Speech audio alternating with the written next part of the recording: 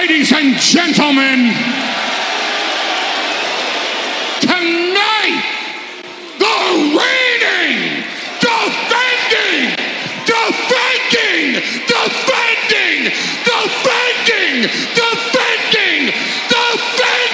undisputed, universal heavyweight champion, Wildcat Radio 2.0.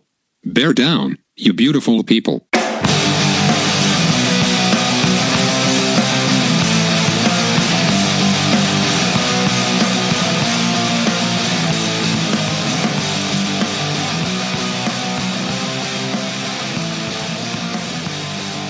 What's up, everybody? This is Wildcat Radio 2.0. I am Adam Green. He is Brett Barry. And, Brett, let's just get right to it. Arizona hosted the Oregon schools last week, and we knew it was a big weekend series. We knew it was a big homestand for Arizona because Oregon State had just slaughtered them in Corvallis. How would Arizona respond against them on Thursday? That was answered pretty early. Very, very well. Arizona just cruised in that game. It helped that Trace Tinkle got ejected, deservedly so. You don't elbow people in the face and expect to have nothing happen. So that was fine. Arizona won that game very handily. It was never even close. 89-63 was the final, and there was really nothing bad to take away from that game, which was good because everyone was curious about the Saturday matchup against Oregon. That was the big game. You had to take care of business against Oregon State to get to Oregon mattering, and that was a really good basketball game, really entertaining, but like pretty much every other really entertaining basketball game the Wildcats have played this season, Arizona lost at the end. Beating Oregon is our new Elite Eight game. We just can't quite get past it. Well, when Peyton Pritchard goes Sam Decker on you, that can happen. Yeah. No, I mean, the Oregon State game, you saw the things you wanted to see. You saw everything. You saw guys bust out of their slumps a little bit, like Josh Green, and he was scoring well. Nico Mannion played within himself, played pretty well. 6 assists to 1 turnover. All around a pretty nice effort. Max Hazard, I think, hit some shots. You started to see some of those things like, all right, they're maybe starting to put it together. And to be honest, it actually kind of carried over into that Oregon game to a large extent. It was a fairly well-played game where nobody necessarily played badly. Peyton Pritchard was just, he was otherworldly. Peyton Pritchard, instead of Anaheim Dylan Smith, it needs to be against Arizona Peyton Pritchard, I feel like. Yeah?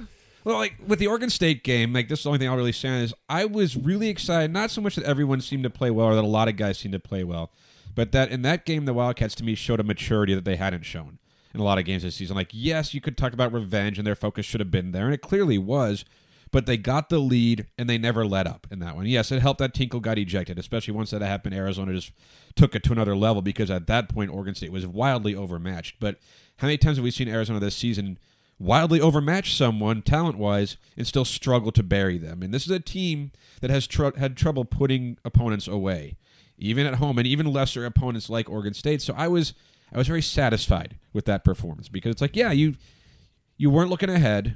You weren't so wrapped up in revenge that you just weren't playing within yourselves. They played a very solid game, and like you said, certain players did step up. Koloko played 10 minutes in that game and looked good in that one, 3 blocked shots.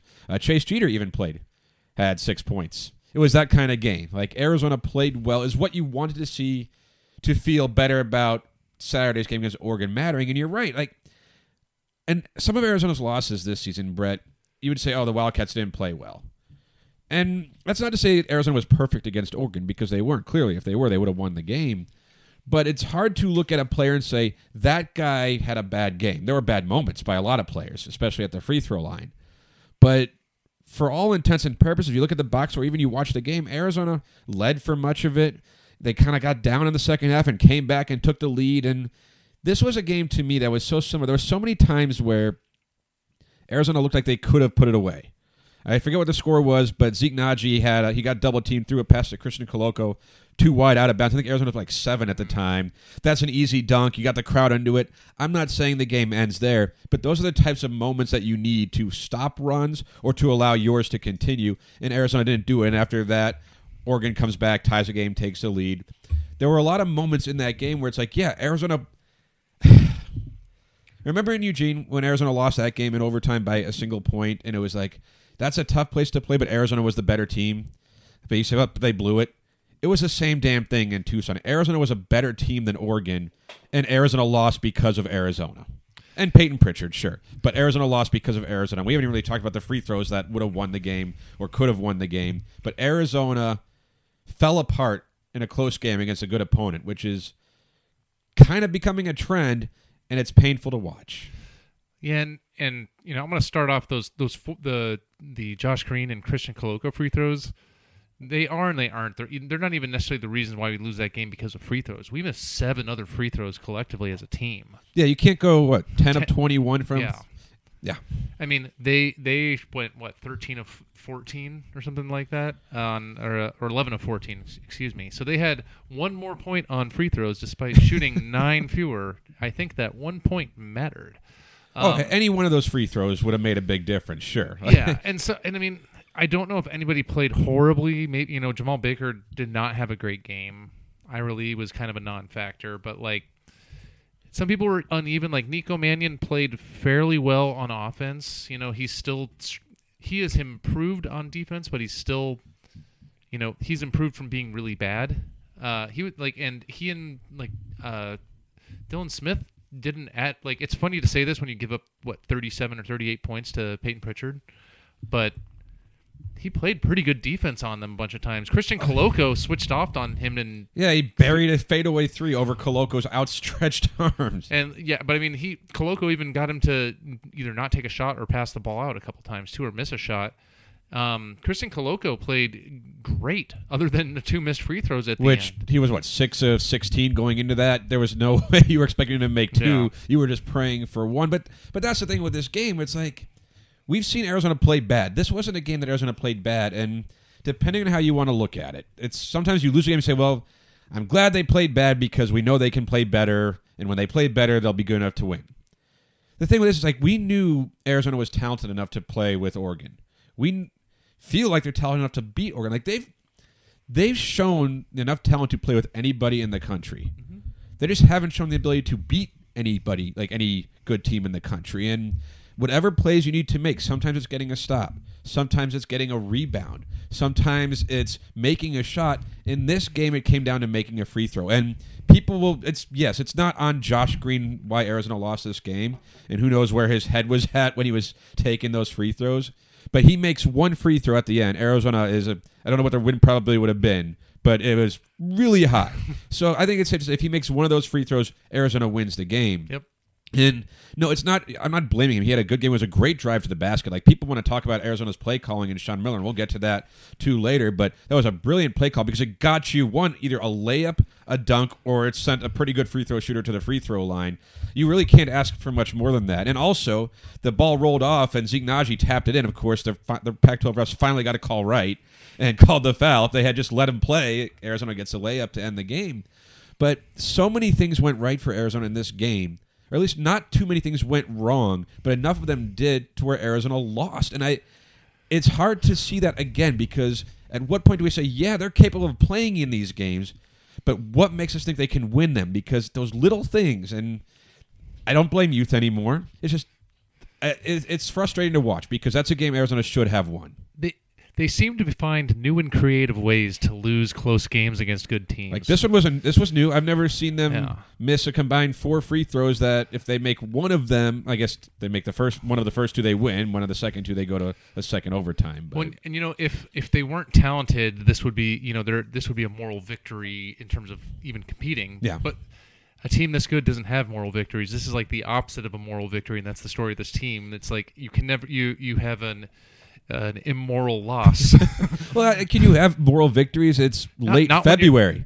You can't have moral victories when you're a superior, talented team. Yeah, and aside from this game being frustrating, and it absolutely was, is that if you look at Arizona, they're now 19-8. They're 5th in the Pac-12. Moved up in net rating though. Yeah, right. Because that makes sense. We're not going to talk about who's leading the Pac-12 because it doesn't matter, and because this is hard enough as is. We don't need to discuss that. But of Arizona's 8 losses, there's 4 of them are by 1 point. 2 to Oregon, ASU, and I thought there was 1 more. Maybe it's 3 are by a point. 5 are by a possession or less. And the rest of them outside only Oregon State and UCLA are more than 2 possession losses. Yeah, Gonzaga was 4, St. John's was 3, Oregon was 1 both times, Arizona State was 1, UCLA was 13. So maybe the better way to say this to make me sound less dumb is that only UCLA and Oregon State were more than 2 possession margins, which tells you that Arizona can play with these teams. But it also tells you, given that what's Arizona's record in 1-score games? Like, I think they've lost all of them.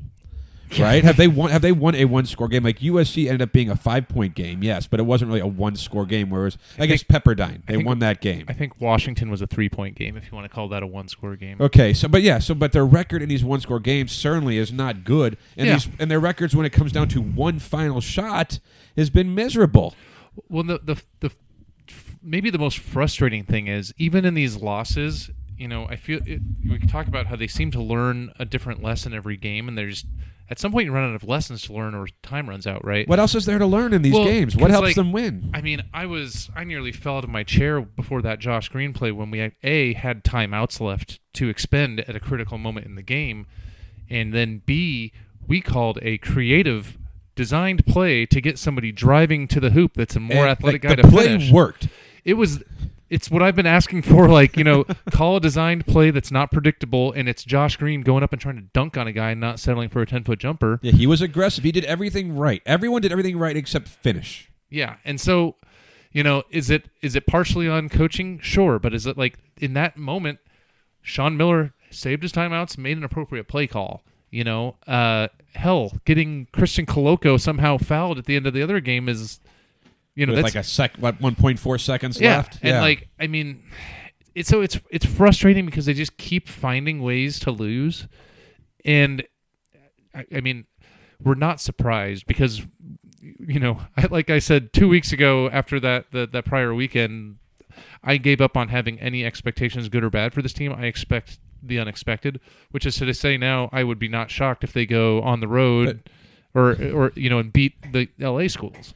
And that's the thing with this team, and that's why we've seen really good Arizona teams. We've seen less good Arizona teams. This team is both.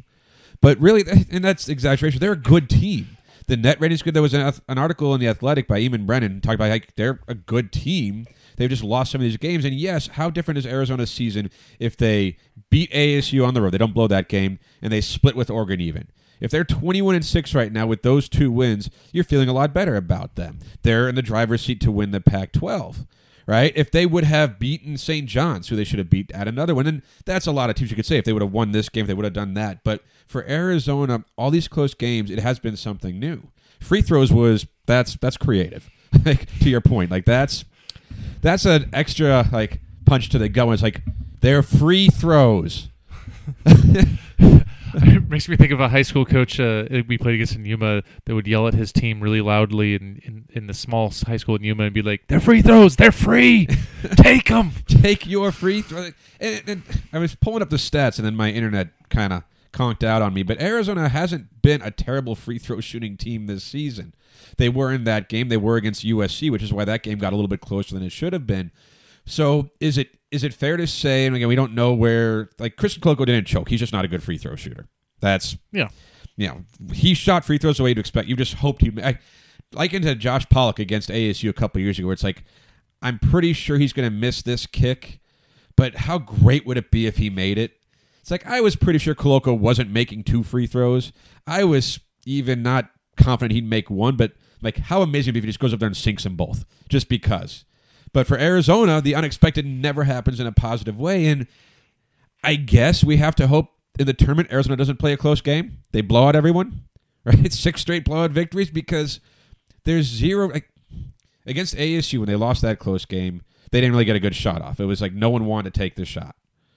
In this game, they drew up a play, and people will criticize Miller all they want. He coached a good game. A coach's job is to put guys in position to succeed. He did that. They just did not. His players failed him, and that's, you could blame coaching, get better players or whatever. I understand that. But this was a team effort, and it wasn't a collapse like ASU, but it was certainly a failure on Arizona's part, because they had that game won multiple times, and they could not finish. And the question is, how do they become a team that can? Do they have a finisher? Miller, after the game, talked about Alonzo Trier. He's like, that guy, he'd go to the free throw line. You knew he was going to make him late. That matters.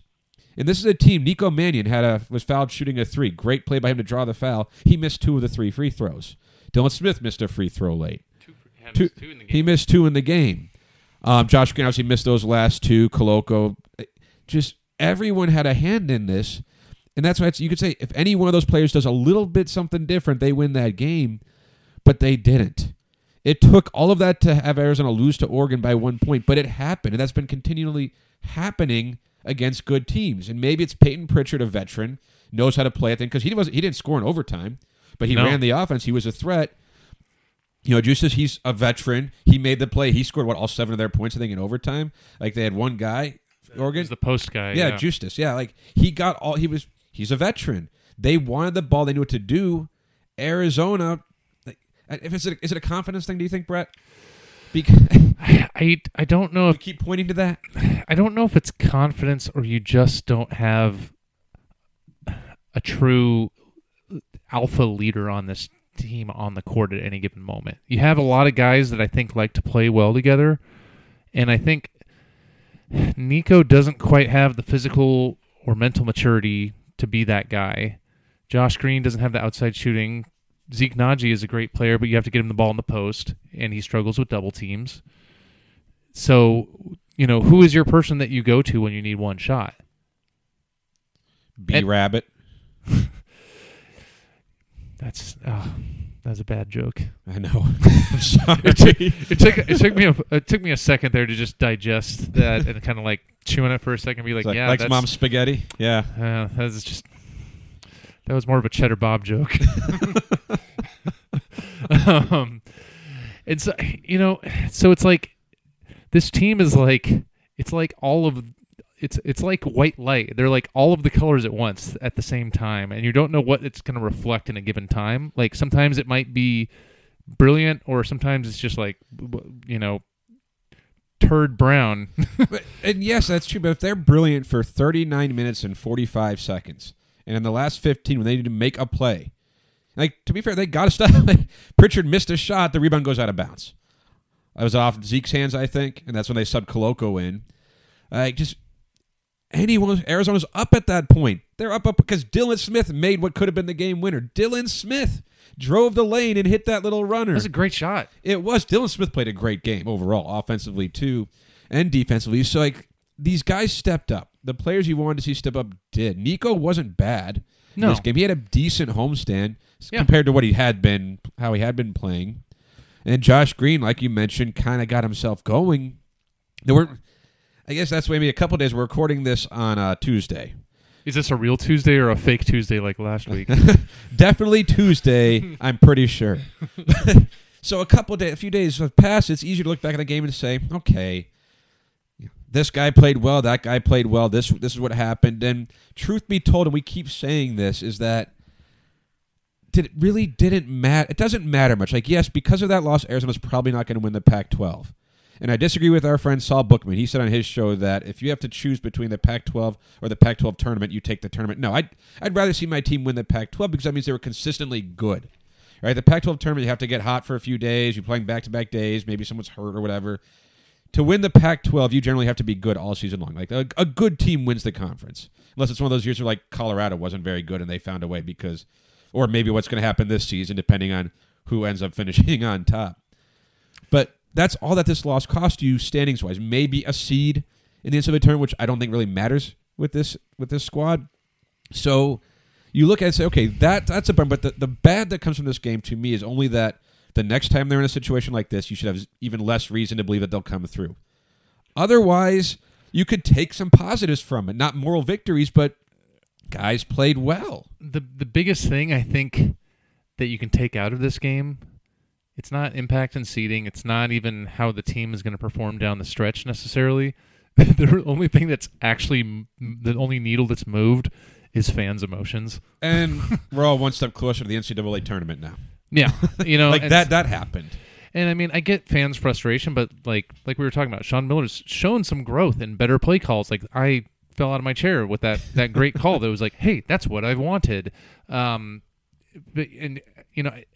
how much of it is an amalgamation and a buildup of all the pent-up frustrations of Wildcats fans just always being, a Jamel Horn three-pointer from rattling in and beating UConn and being in a Final Four. Nick Johnson not getting the shot off. The two Wisconsin games. It's always in like. I was thinking about that on the way over here. I was like, if one of those teams had lost those games in the Final Four with Sean Miller, how much more of a leash would he have? Oh, which is crazy when you think it's the final. It's still the semifinals, right? But also, if Arizona gets by Wisconsin the first time, they probably win a national championship. If they got by UConn, they probably would have won a national championship. UConn did win that. I know, year. and Arizona was probably a better team than them. Yeah. At least Derek Williams was playing out of his mind. But you're right. Like, if Sean Miller had a Final Four or two on his resume at this point, people are like, okay, these things happen. We believe you can get them there. We believe you can coach a team to that level, and it hasn't happened yet. So that's part of this frustration, sure, because this team has shown the ability to do everything but win these games. Yeah. If they sweep Oregon this season, Oregon's not ranked 14th in the country, but Arizona's looking a lot better with a sweep of Oregon that they should have had. They lost to Oregon by the absolute slimmest of margins you could lose to a team in basketball twice. They lost to ASU, who, okay, I'll say, they're leading the Pac-12 right now. It's amazing the run they've been on. They lost to them in Tempe by a point because Arizona blew that game, which I'm still pretty sure if Arizona doesn't, ASU doesn't go on the run they're on right now. It's impressive what they're doing, but their season should have ended in Tempe that night. That's we've seen Arizona teams have an ability to close. Not this one. Yeah. And, the Pac-12 this year, the jumbled mess that is the standings is a reflection of the jumbled mediocrity that the conference has kind of become. Because, Oregon's a good team, but, they're not great. No, we've seen better Oregon teams than this one.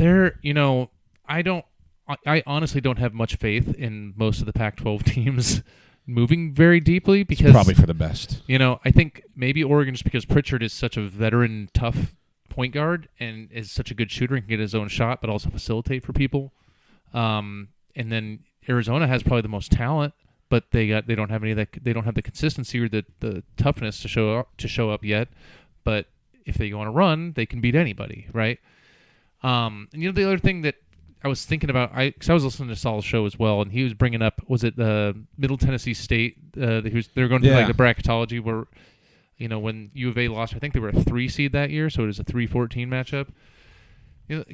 I say this because if Sean Miller has been to one Final Four, how much more goodwill he would have?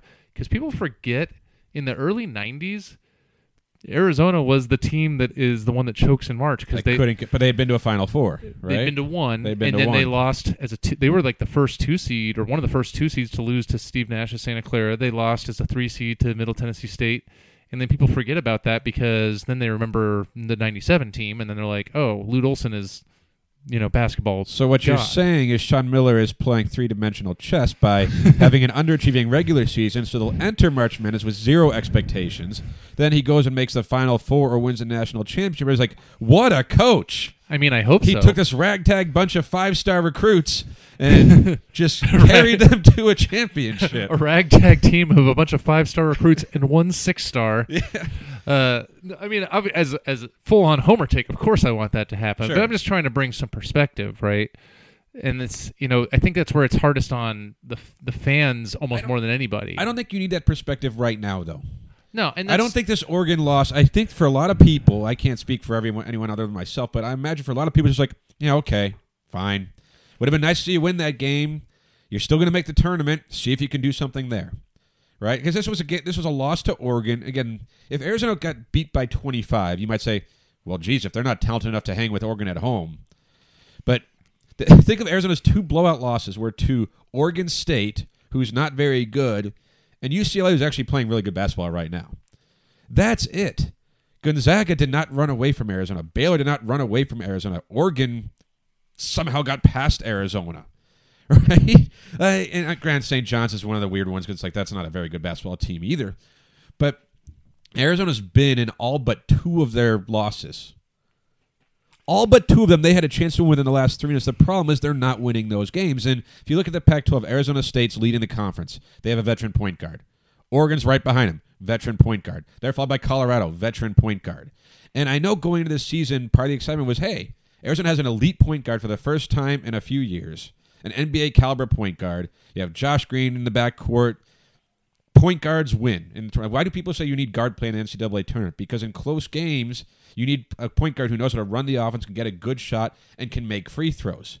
Right now, Arizona doesn't have that, which is why they're losing these close games. The problem is, I don't know if they can all of a sudden get that onto their roster in the next month, right? Like, Nico Mannion's a good if you look at it overall, he's not having a bad freshman season. He's just having a freshman season for a point guard, which is tough. It's a tough position to play. He had high expectations. He might meet them in the tournament. Maybe he just goes on a run because perhaps this Oregon homestand caught him back on track a little bit offensively. Because, again, he wasn't terrible. He was passing the ball pretty well, some turnover issues, but he looked more like Nico Mannion. Maybe he, once the calendar turns to March, finds it again and is that type of point guard. But unless he's going to be that type of point guard, I can't see Arizona making that run. But that's why you're seeing the teams at the top of this really mediocre conference be there, because they have really good lead guards.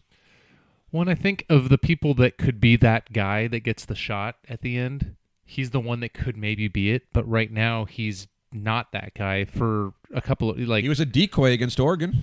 And a good decoy. It's a good it was play. A smart play. Yeah. And I mean, what would the narrative be if Nico Mannion was, instead of being the Ball is Life hype videos on YouTube, McDonald's All-American, what if he was just like a top 75 4-star recruit that people forget? I'm pretty sure he reclassified and is actually like relatively young for his class, which maybe explains some of the lack of, physical maturity to be able to finish at the hoop. It's almost an expectations game. And in 10, 15 years ago, 20 years ago, college basketball, none of this freshman class leaves. They stick around for at least another year. And these guys with one more year would kill it. And you're optimistic. You say this is a growing year, a learning year, but 2020 and like 2021 season, that's the year. And that's the difference of 20 years ago college basketball and modern college basketball. Because now every modern college basketball team that's a blue blood is the old Michigan Fab Five that was the first one that relied on, all freshmen, like all blue chippers, right? Yeah. And you got to have an incredible amount of talent. You got to have an incredible amount of balance. You need to have confidence.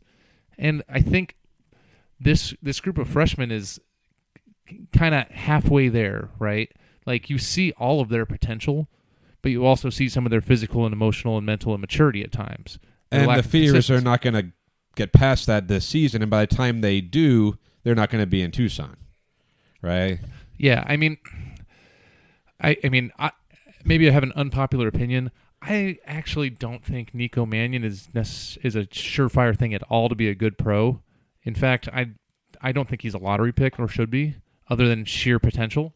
But even then, I wouldn't probably. And I like Nico Mannion. No, you haven't seen NBA game out of him. Like, if he shot the ball better, you would. But he hasn't shot the ball well enough to say that guy can succeed at the next level. Ironically, if he took a little bit of Peyton Pritchard's game and toughness and molded it into his kind of skill set, because he's more physically talented than Peyton Pritchard. But Pritchard's older and been playing college basketball for a lot longer.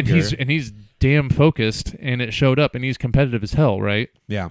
And he knows how to get his own shot. He's almost like his step back is almost like James Harden-esque in the NBA, just in college basketball, where he can get his own shot when he needs to and do it effectively. Oh, and we didn't talk about Pritchard enough in that Oregon game. He kept them in it. Oh, he was... it was ridiculous, some of the shots he was making. If he doesn't have that type of game, Arizona probably wins by double digits. But that's the type of player Peyton Pritchard is. He can keep a team in that game. Arizona doesn't have that guy. Like, the nice thing about Arizona is they have a bunch of guys who can have a good game, but there's not that guy who you can rely on to have the great game. Yeah, and I mean, our clear best consistent player is Zeke Naji, but he's not necessarily... He, by necessity, needs people to get him the ball and people to be able to play off of in terms of dishing for when there's double teams. Otherwise, if you can't get him the ball, then he's not going to be scoring unless he's grabbing rebounds, which he's also great at, and he gets a good number of his points that way. But he's not the guy that you give the ball at the high 30 feet away from the basket and be like, "Get me a shot." He's just not.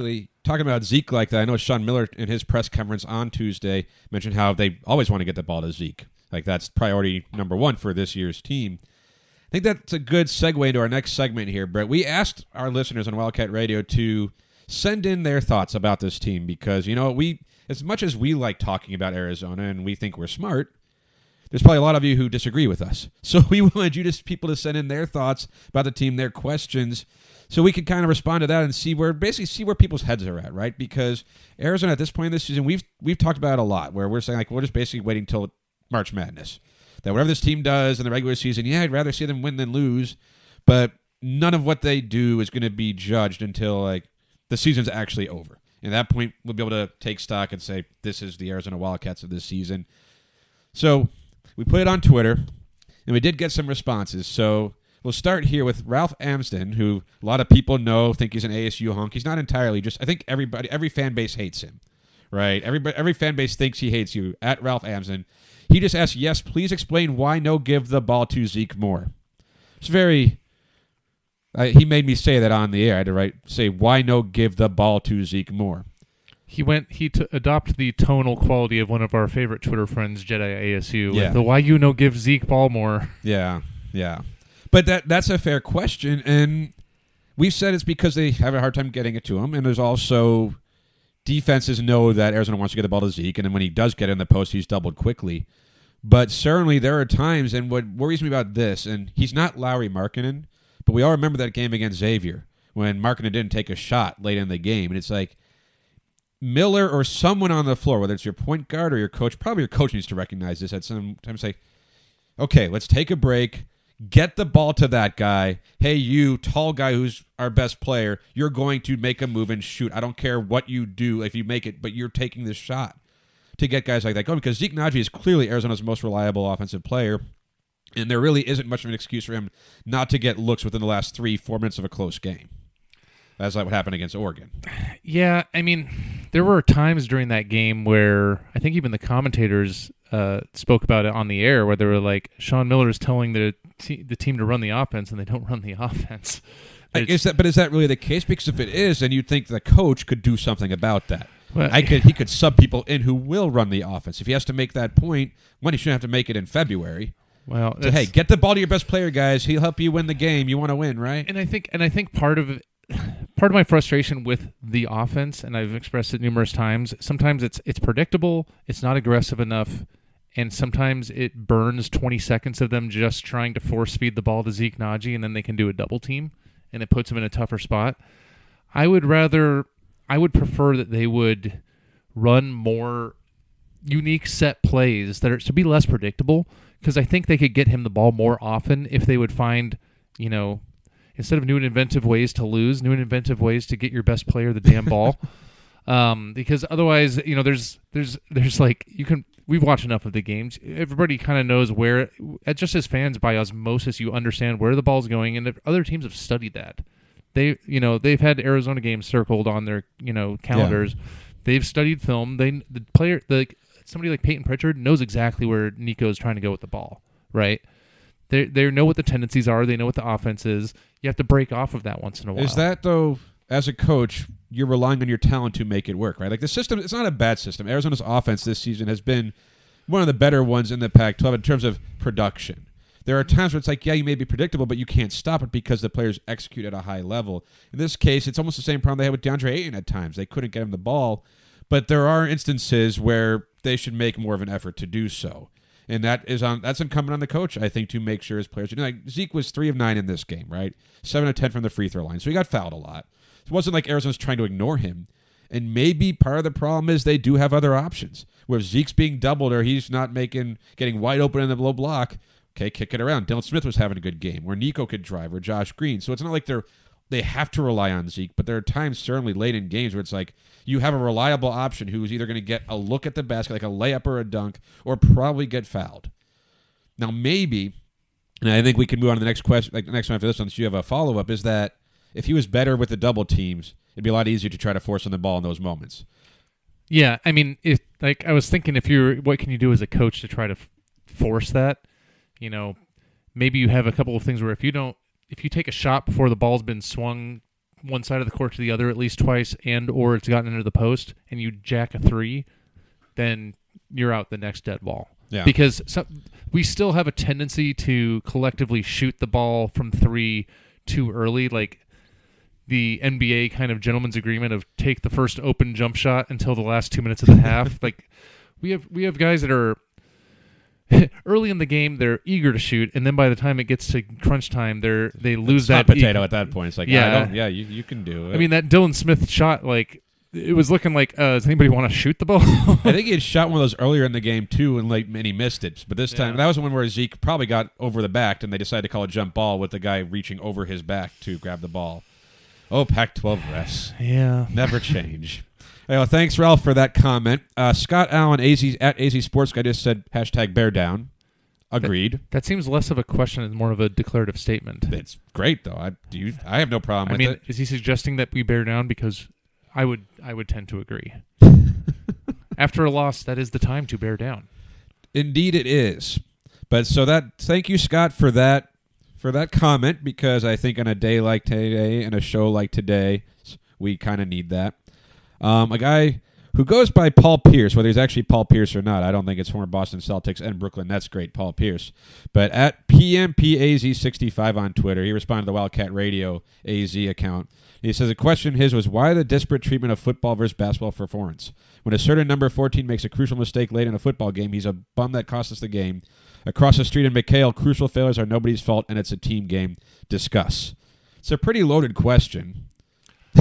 I'm going to let you take the first crack at it because I'm a nice guy. I guess my question to the question is, if I'm inferring it correctly, it seems I like believe that number 14 football was Khalil Tate. Well, yes, I figured that one out. Thank you. Yeah, gotcha. I guess from a basketball perspective, I'm not sure who he's referring to where it's nobody's fault, because is he referring? I think to he was Sean, saying is Sean Miller when or Arizona. Navina? I think what I think he's saying here is that when Arizona football lost games, like, yeah, that's Khalil Tate's fault. People are just quick to blame Tate, but with Arizona, people aren't apt to blame any individual. It's always a team issue. To some degree, it's because it is. Like, if you want to blame Josh Green for missing free throws against Oregon, blame Josh Green for missing the end of the free throws, because that's a single moment. But in football, there are fewer single moments, I think, like that. Well, in I don't think basketball objectively has as much of a game outcome dictated by one player. You know, a quarterback is 1 out of 11 guys on offense and 1 out of 22 guys on the field on offense or defense. 24 if you want to count the specialists, or even more if you want to go to like the long snapper, right? So it's like, I think they're considered specialists as well. but they're what, There's a lot of players on a the small field that you're relying percentage. on. There's a small percentage of the roster with a disproportionate impact on the game, because the ball is literally in the quarterback's hands every possession. And how they take care of the ball or don't take care of the ball, how they execute the offense, how they, make great plays. It just impacts the game more than what your right guard does for most of the game. Oh, quarterbacks always get more of the blame and probably too much credit. Yeah. But I think I think you have to separate this question into two different things, because part of the reason people were getting on Tate was because he burst onto the scene and was just this amazing player and never lived up to that status again. And his style of play changed. He wasn't running as much. He was inconsistent. He turned the ball over. Like his senior season, he turned the ball over more than he did the year before. I thought he was pretty good as a junior. Actually, he was injured, but he was a pretty good passer. He took a step back as a senior, and you could point to a number of different reasons for that. His health, the coaching staff, play calling, the talent around him, the offensive line falling apart last season, I'm sure didn't help him. J.J. Taylor being hurt for much of the year. But certainly I would think you would agree, Brett, that he took more blame for last year's failures than he deserved.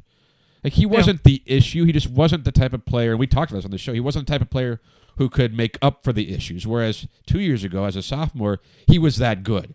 He took an Arizona team that was at best average and got them to a bowl game because he was amazing for basically a month and a half. Yeah. He wasn't that type of player, so when Arizona needed him to elevate his game to get them to another level, he just couldn't do it. Yeah. And to take it back to the basketball team, like, I guess where I get confused is I'm not sure who he's referring to when saying it's always just a team thing. Like, does he mean Sean Miller? Does he mean the media? Does he mean idiot podcasters such as us? Certainly not that. Certainly not that, because we've leveled plenty of direct criticism at certain players on the current basketball but that's team. but with basketball, like, and it's the same thing with football. Like, no one player should ever be to blame for the game, No. right? Unless Khalil Tate with Arizona up 1 point and instead of kneeling down, decided to run back to his own end zone and take a safety to lose, then you could maybe argue he lost the game. And if Arizona's up, like if Jamel Horn fouls a guy up 1, at midcourt shooting or whatever, when you don't need to foul them, maybe that you could argue say that exact moment. Like there's always moments you could say lose a game. Certainly, and players are part of those moments. If Josh Green makes a free throw, Arizona wins the game. If Nico Mannion makes 3 of his 3 free throws, of one of them, maybe Arizona wins the game. If Christian Koloko, who is the best at everything in basketball except for free throws, makes 2 free throws, Arizona wins the game. So you can point to moments and players say, yeah, that player failed in that moment. But in basketball, and really in football too, it's a collection of those moments that lead to a team losing. Well, and I think in football also, especially when it comes to a quarterback, 1 or 2 plays, like 1 or 2 boneheaded plays, I don't know, say like fourth quarter interceptions, or pick sixes, swing the outcome of the game far, multiples, orders of magnitude higher than any one great basketball Although play. you could argue, like if on pick sixes, did the offensive line block the way we're supposed to? Did the receiver run the right route? Right, but I guess what I'm saying is like compared to if somebody takes a bad shot, okay, that's 1 out of 50 possessions. Yeah. Right. But you see it directly. Like you watch that player dribble the ball up the floor and take a bad shot. Yeah, but basketball is a game of attrition and runs, right? Yeah. Football is a game of big plays and slow execution.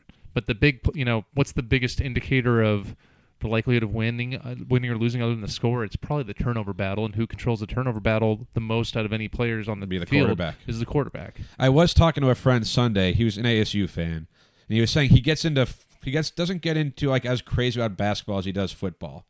Because basketball, we were talking, it's like basketball, there's so many plays that happen throughout the 40 minutes, or in the case of Arizona on Saturday, 45, where it's like, yeah, teams go on runs, but it's not like you ever watch a single play happen, like, that's the ball game right there. Like, until there's like 2 seconds left. If Josh Green makes one of those free throws, that's the ball game right there. Whereas in football, every touchdown could be the ball game.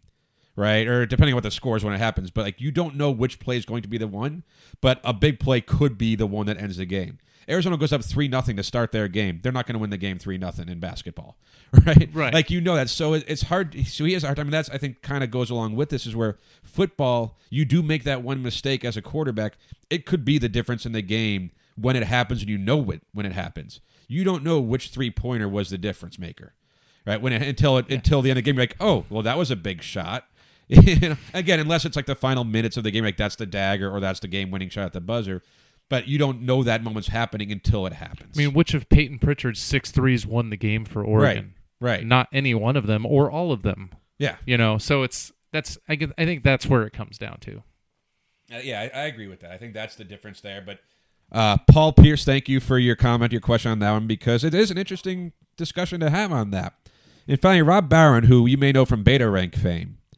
Yes. He just sent back Sean Miller, signing day A+, NBA draft day A-, the other 363 days of the year, ? Well, this year it's actually more days. 364 days. Get your facts straight, Come on, Rob. I thought you were a math guy, numbers guy. Like, to be fair, like honestly, I don't know if you could give him an A+ for signing day if the other 363 or 364 are not as successful. Because signing day is what gets you to now. Like if we thought he aced signing day last season, and we did, but now we're saying, hey, maybe the prize point guard isn't quite ready to be a leader. That Josh Green isn't quite ready to be the type of like a Stanley Johnson or Aaron Gordon one and done. Maybe you say signing day isn't an A+, right? Because coaching, like there are times we've talked about, hey, save a timeout. Why are you calling that timeout when you have the TV timeout coming like right there? Or why don't you get the ball to Zeke Naji, right? Like there are things that Sean Miller can do better, of course, but he seems to have improved in a lot of ways this season. He put his players in position to succeed, right? That's all you can ask of your coach is to do that on game day. Now, granted, other times recruit better, make sure you get the right players. But if we're saying he did that, then we can't say he did it that losing because of coaching. At least they didn't lose to Oregon because of coaching because they put them in position to succeed. They just didn't. Yeah, I mean, I don't know if we have enough time to go through all 363 or 364 days of the year. I mean, I bet that Sean Miller throws a hell of a 4th of July barbecue. I'm guessing it's at least a solid B. but even for recruiting, you don't recruit just on signing day. So to be able to have a successful signing day, that's a year-round, a year-round endeavor. Sure. Developing your team, there's plenty of things you can criticize. I think Sean Miller, is a hard person to grade right now because he's had no favors done for him the last couple of years between the athletic director, the athletic department, Pac-12 commissioner, and ESPN's. Well, how much self-inflicted too? He kept Book Richardson around for a Yeah, while. I mean, you could argue Sean Miller's role in all of that too. We only know it's been reported and at least quote unquote proven. So he's not an innocent bystander just caught up in this total hurricane of terrible things. Like he's ultimately accountable. Like he has a role in all those things, Yeah. right? Now, it's not his fault. His athletic director isn't great because he was hired under a different one. But the other stuff, the ESPN stuff, like Miller has some responsibility. Like how much? Well, that's up for the investigators to determine. Well, the ESPN thing was kind of BS, but if the Richardson thing never happens, you probably don't go down that road Sure. with ESPN, right? Like Sure. it's all those things are all connected to each other. So like I'm a Sean Miller defender to the extent that hey, like nothing's been proven other than what we've heard, and until it doesn't warrant him being fired or anything. Like he's not a proven cheater, like some people like to say. But I can't get on board with him just like being a victim of circumstance for these last couple seasons. No. I mean, in terms of specific days of the year, I'm getting really tired of having them lose Elite Eight games coached by Sean Miller on my birthday party. So, on or around March 29th, I don't give him a high grade. It makes me sad. Yeah. So, I mean, I guess we haven't given Rob a grade. Well, I haven't been to one of his 4th of July barbecues either, so I don't... And, maybe he's Does a he real... cook his steaks too much? Because I like mine rare, but I would settle for medium or medium rare. But if he makes them well done, then... Like, that would be bad. Then they should fire him. You picked that hill to die on, huh? Oh, yeah. That one matters to me. When Sean Miller says, I don't really like bacon. Well, I don't really like you, coach. Fire him now. How do you think about that?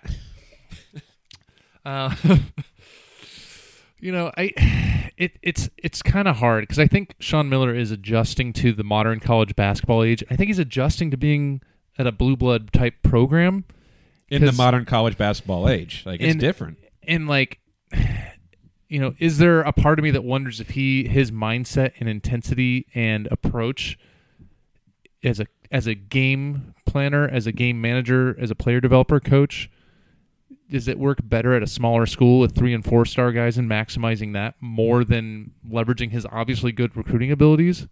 I do wonder that. But does that mean he's a better or worse coach or a better or worse recruiter? Because it seems like he can do what you want him to be able to do, but he can't seem to quite connect the dots in terms of and just. It's that thing where you're consistently 1 point shy, right? Mm-hmm. Well, when he got to Arizona, we all know that the Wildcats were going through a little bit of a rough patch with the interim coaches and Luke's departure. So when he came in, first year wasn't great, but he got a pass. Then took him to the Elite Eight in year 2. Then had a down year, and then got him back to I think the Sweet 16 loss to Ohio State. But it's still like, hey, this program's building. They're building a program. They're going to get to a point. And of course, the next 2 years after that were Elite Eight losses to Wisconsin, which were just absolutely brutal. Because both of those teams were good enough to be a Final Four team. Both were good enough to win a national championship. They just didn't. And since then, for Sean Miller, it's been kind of like a steady decline, right? Because they lost to Wichita State in the first round. Then you come back and you have the Xavier loss in the Sweet 16 that you should have beat Xavier. If you lose to Gonzaga in the Elite Eight, fine, because you weren't the number one. I think they were 2 seed that year, Arizona. It was a surprisingly good Arizona team. You're like, wow, he's getting the most out of this roster. And then they collapsed against an inferior opponent in the Sweet 16. Don't forget Buffalo. Well, that's what I'm saying. I was going to get to Buffalo next. So for Sean Miller, the momentum that he had when he first got to Tucson clearly has stalled. The question is, and the investigation and all that stuff didn't help things. So the question is, can he get them going again? Can he kind of kickstart things and light that fire again? And we thought the recruiting class this year was going to be that, and it still might be, sure. But so far it doesn't look like it. Like, this was supposed to be the revenge tour. This was supposed to be Arizona's back. Quit trying to defend your AZ Desert Storm article. I stopped with that one. But one thing I will say is, kind of circling back to something we talked about earlier, where Arizona doesn't have an experienced point guard, and that might be hurting them in these situations. James Akinjo coming in to be their point guard next season. Like, if they have Brandon Williams, it's a different team this season. But having Akinjo coming in, who's going to be basically a junior next season, right? A redshirt sophomore, so a junior with experience in this system, supposed to be a tough-nosed type of guy who I don't know if he's going to be a good shooter or a good player, but at least he'll be experienced. And when was the last time Arizona had an experienced, high-caliber point guard? T.J. McConnell. Yeah. And that was Arizona's best. I'm not saying Akinjo's going to Akinjo's be... a very different player than T.J. McConnell. I'm not saying he's going to be McConnell, but having that type of player, that type of experience and confidence at the point guard position is something Arizona could really use in the moments where they've been falling short. Because we asked, like Rob asked about the other 363 days, we'll just say basically the season, right? If Arizona wins these close games they've been in, their record looks a lot different. They're a top 10 team, and everyone's excited about them going into March Madness. But as it stands, they're not good enough in those areas. They're deficient. So I do think there is something to be said for that, where I'm excited or at least intrigued to see what they'll have next year, because they will have some guys with experience. They'll have some freshmen, but they'll have Jordan Brown, who's going to be a year in the system. Akinjo, basically a season in the system. Jamal Baker back. I assume Ira Lee back. Koloko will be back. Right? And who knows, maybe some of the three freshmen will decide to give it one more year. Maybe Zeke Nnaji will say, I don't want to be a late 20s first-round draft pick, so I'm going to come back one more year and be a top 15 pick. Right? We don't know. We can assume they're all gone just for the sake of our own sanity, but they may not be. So next year, I'm not saying this year's team should be written off either, but I do think some of the flaws that this year's team has will not be as big of an issue next season. Whether that means they're any better or not, who the hell knows, but I do think that'll be different. I mean, there's a high chance they're going to have 7 different guys on the roster, right? And Dalen Terry looks like a really great recruit. You know, maybe not like the go-to guy, but a really versatile player. Jordan Brown now is going to be, 3 years removed from high school? Yeah, so he's going to be older, bigger, he's stronger. More physically mature. Like, I would love to see Zeke Nnaji with another year and 20 pounds on him next to Christian Koloko, with who also maybe puts 20 pounds. You don't pounds. be next to Christian Koloko. You just enjoy the shadow he casts while he stands over you. You just enjoy your time in his orbit. And you know, Akinjo is going to be a totally different kind of player than what we have. He's going to be more analogous to like a Mark Lyons point guard, I think. Which Miller's had success with. Which I think he'd be a great guy to have on the team right now. Maybe Brandon Too Williams. old. If Brandon Williams was healthy this year, how much of a difference would that make on in this those team? final moments? You put the ball in his hands, let Nico play off the ball, and Williams could attack. You trust him. He was a good free throw shooter. And you know, you said that it seems like that Sean Miller is stalled a little bit. I would challenge that notion a little bit, considering 'cause you'll lose. Well, considering where we were 18 months ago, would you have ever thought that we'd be back in this kind of where we're complaining about not winning the Pac-12? That's such a tight look at it, though. If you go just big picture, the last time Arizona had a run where like, oh, this was a good team, maybe even coached above their expectations, was the Lowry Markkanen year. Every year since then has been disappointing. Sure. Well, yeah. So like, compared to where we thought Arizona was going to be 2 years ago, yes, this is light years better than I would have expected. But big picture-wise, you look at the trend for Arizona basketball, it has not been going in a positive direction. Like, yes, it's gone up since last season, but it's not nearly where it was 4 years ago. We skipped over that part where there was like an ESPN story. But that's all part of the story. That's part of the narrative and part of the challenge they're facing. And that's where I guess I go back to my point of if all 3 of those Elite 8 losses had made Final Fours and then they got blown out in the Final Four, how much more goodwill does he have?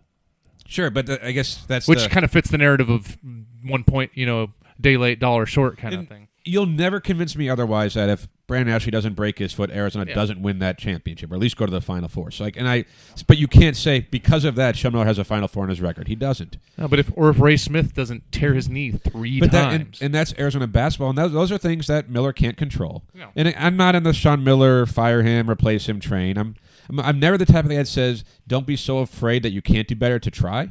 Yeah. Because if you think you can do better, if you think Sean Miller is the issue, then Arizona needs to move on. I don't think he's the issue, and I do think he can get them back to being where they were a few years ago.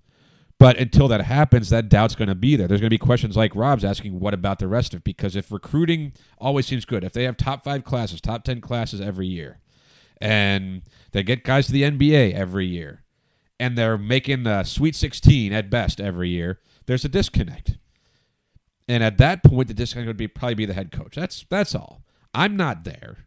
Yeah. Because I like what they have. I think the guys they brought in as transfers that are sitting out this season and the recruiting class, which looks pretty good and has a chance to be really good if they land certain guys who are undeclared, then Arizona could be back. But again, it goes back to last year we were saying, just wait till next year.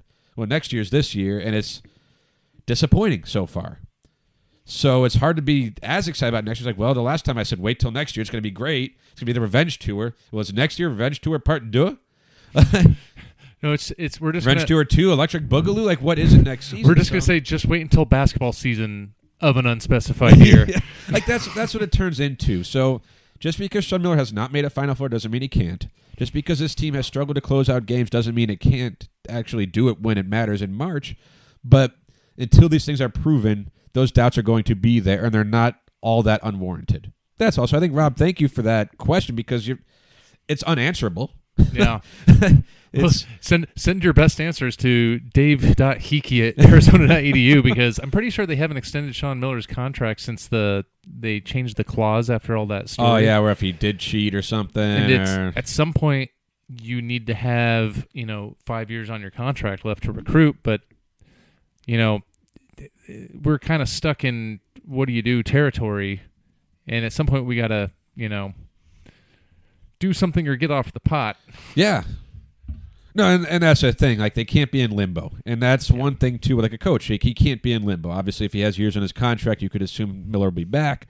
But you definitely can't get it to a point where it's is he? Because how does he recruit? Players want to come play for Sean Miller still. We see that just by the type of guys they're landing. So he's not toxic to high-end talent. But, yeah, at some point, if you do believe you need to move on, then just make the call and do it. Because you're not helping anyone otherwise. So thank you, everyone who sent in their questions or comments about Arizona basketball, because that's where they're at right now, Brett, is that I feel like everyone has a different opinion, and most people are probably right to some degree. If you think they're great, if you think they're bad, if you think Miller's fine, if you think he's the problem, if you think Nico Mannion's a bust, or you think he still has potential, everything you might think is probably accurate to a degree, which means as they head to this LA road trip, who knows? It looks daunting because USC is pretty good, and UCLA just a couple weeks ago just destroyed Arizona in Tucson. Arizona's played well on the road, 4-game road winning streak against lesser teams, of course, lesser opponents. Yeah, it's a confusing team to watch, and even more confusing when Bill Walton is on the call on Pac-12 Network. You could put him on mute. Why would I do such a thing? Fair. I agree. I think he's delightful when Arizona's winning. I think I've said that before. I realized I used to hate Bill Walton when Arizona was losing. Geez, Bill Walton's the most annoying commentator ever. This is stupid. But when Arizona wins, I'm like, yeah, he's fun. And I realized the problem wasn't Bill Walton in terms of my enjoyment of one Bill Walton. It's directly related and correlated with, is Arizona winning or losing? That's it. You should try before a game he's calling. Get a couple spoonfuls of Bill's wacky peanut butter. But we're not going to talk long about USC and UCLA because Arizona could sweep, they could go 0-2, they could split. Either one of them, it's unknown how they bounce back, and that'll be interesting. How do they bounce back from the Oregon game? Because if they play well against USC, I'll feel a little bit better because that Oregon game's tough. That was their moment. That was their chance to really make a statement, and they blew it. How do they respond to that? Are they fired up? Kind of like they were when they went to Cal and then Stanford, or like they were when they went to Washington after blowing that game against ASU. How do they respond? They have done a pretty good job of responding to those down moments, but this is a different animal. This is USC, who's a good team on the road. This is UCLA, who beat Arizona and is playing really good basketball. I think Seth Davis said he thinks they're the best team in the Pac-12 right now. Maybe not, but they're playing well, and they do have some talent. Clearly, they're going to be confident against Arizona in a place where Arizona has struggled to win. So it's an interesting road trip. I wouldn't call it big because, you sweep it, you feel better. But if you don't, you still feel like, they're the same. If you win one of two, you're still in this weird back and forth ping pong of purgatory of we're kind of good. So I guess the only thing I'd like to see, besides 2 wins, would just be the maturity to bounce back and play hard and well. Whether if you win or if you lose the game but play well, fine. But show that you can do that. Show you can play well, because they played well against Oregon and just happened to lose. Can you play well on the road against USC? Can you play well on the road against UCLA? If you can, then you're probably going to win at least one of those games, possibly even both. But just look like a team that, you're good. They were good. They just have to be a little bit gooder that day. I know. Great. You write, right? I write good. You write extra duper good. But that's what I want to see. Just show that maturity. That's it. Yeah, I want to see Nico Mannion. He played on offense fairly effectively within himself and within the game against the Oregon schools. I want to see that. I'm real curious to see how our bigs react against the UCLA bigs, who are fairly just large people and tough and physically mature, and they kind of ate our bigs alive in the first game. Well, I mean, they did gooder in the post. They were the goodest that day. The goodestest. Ooh. They went full Coloco. Interesting. I mean, I'm actually really curious to see, as Coloco seems to be getting more minutes, which is a delightful thing for us Coloca nuts to see on the Is that what we're called now? I don't know. I'm trying it out. It kind of flowed well, I thought. I think it works. We can see what people think about it. That's it. We'll take it for a spin, see what people think. Get back to us. Hashtag Coloca nuts. Okay, John Oliver. Welcome. Yeah, by the way, before we close out, Saul Bookman, I got a bone to pick with you. You started your show this week with welcome. You're like, I don't want to do that anymore because that's what John Oliver does. And you claim to not know John Oliver did that way. I can respect that. I'm not going to call you a liar. But then you decided to say, what's up, everybody, to start your show. That's mine. So, Saul, I'm not going to challenge you to a duel because I think you're bigger than me and I will lose. He's a big guy. He is. And I like Saul. I don't want to fight you. Also but true. Back off of what's up, everybody. That belongs to us here on Wildcat Radio 2.0. But whatever happens this weekend in L.A., Brett, it'll be an interesting road trip for sure. And spring football starts next week, right? Yeah, I think first practice is Monday. So we'll have some things to talk about next week that aren't necessarily just basketball. But until all that comes to fruition, bear down. Bear down.